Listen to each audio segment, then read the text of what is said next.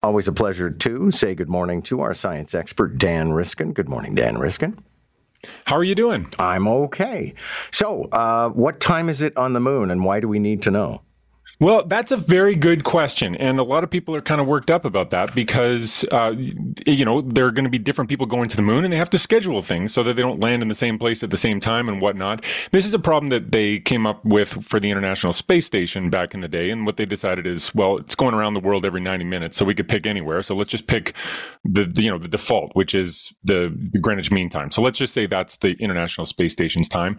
I would guess that for the moon, they're going to come up with the same thing. But the reason they can't just use the time on the moon is because if you're on the moon, the time between when the sun comes up and when the sun comes up, which is 24 hours on Earth, is 29 and a half days, because the moon is locked to the Earth and it goes around the Earth once a month.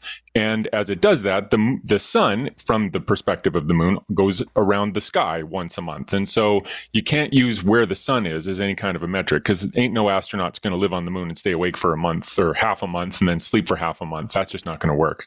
708 hours doesn't work for the 24-hour brain. So they are discussing this now. They're trying to come up with an agreement. I assume they're just going to do the same thing they did with the International Space Station, but they do need to figure it out quick because, there are plans for people to get up there in a spaceship in 2024 and at least go around it and hopefully land as early as 2025. So these are the little details that people love to work out. That's interesting because, I don't remember the outcome of these experiments, but I know at one point they did experiments where people were effectively blocked from understanding what time of day it was. So they ate when they wanted to eat, they slept when they wanted to sleep, and they ended up on a completely different schedule.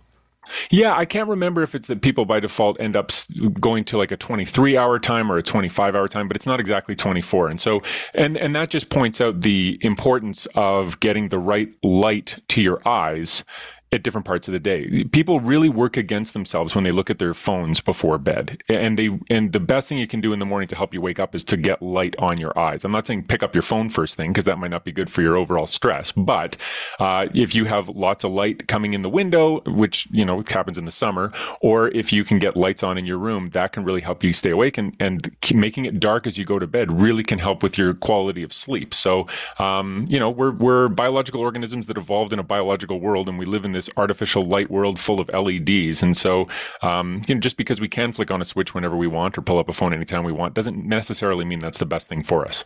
So I was watching a baseball game last weekend, and I was reminded of a question I've had sort of on my mind for years now. And I thought, Dan Riskin can fix this. They had eye black, the black slashes underneath their eyes. Is there any science to support that? Is there any utility to it, or is it a fetish? Yeah, what the latest work on this is showing is that it really helps with the peripheral light. So not necessarily what you're looking at, but a lot of the light that's coming from other places, it's reflecting off your cheeks. And so it's a fad. And I think for a lot of athletes, it's something that, in their heads, they have these routines. And I think that the psychological effect of putting on basically war paint before you go out and play can have a huge effect. But it does reduce some of the light that hits your eyes from peripheral sources. So I don't know that that's necessarily going to change your game as much as the mental piece of it, but if it works for you, go for it. Anything that works for an athlete, they should keep doing. Okay. And while we're on the subject of black stripes, apparently they've discovered that zebra stripes are actually quite effective. At what? Yeah, well, this is the cool thing. So, zebras have stripes, and everybody knows that has something to do with lions chasing them, right? It's that, there's a whole bunch of zebras, and if a lion's going after them, then the zebras all run in different directions, and the stripes make it so confusing. Where does one zebra begin, and where does the other one end? And this has been the armchair biology expert explanation for why stripes are on zebras forever. And everybody just knew it. But then they started testing it, and there was no evidence for it, and they couldn't get lions to mess up. Like, lions can perfectly well tell where one zebra ends and where another one begins.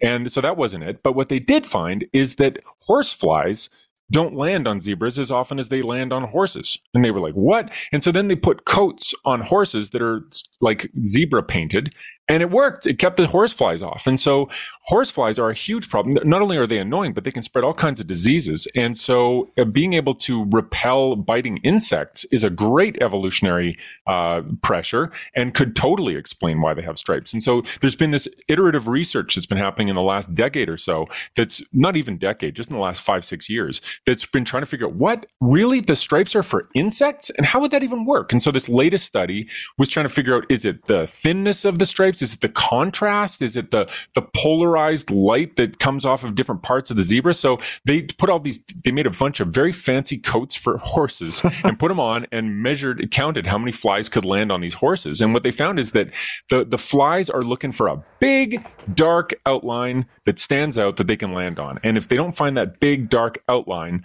then they don't land on it. And so I predict that we're all going to be, when we go canoeing in the Adirondacks or whatever, it's going to be wearing these outrageous 1980s themed Duran Duran sort of zebra striped cool jackets, because it'll reduce the number of flies that land on us, because it works for zebras. One question is, why don't more animals have stripes? But for now, it really looks like it's just that the black flies are looking for a big old dark horse thing to land on. And when they come across the stripes, they just cannot figure out what's going on. Yeah, I am so not ready to bring back anything from the 80s, I have to tell you.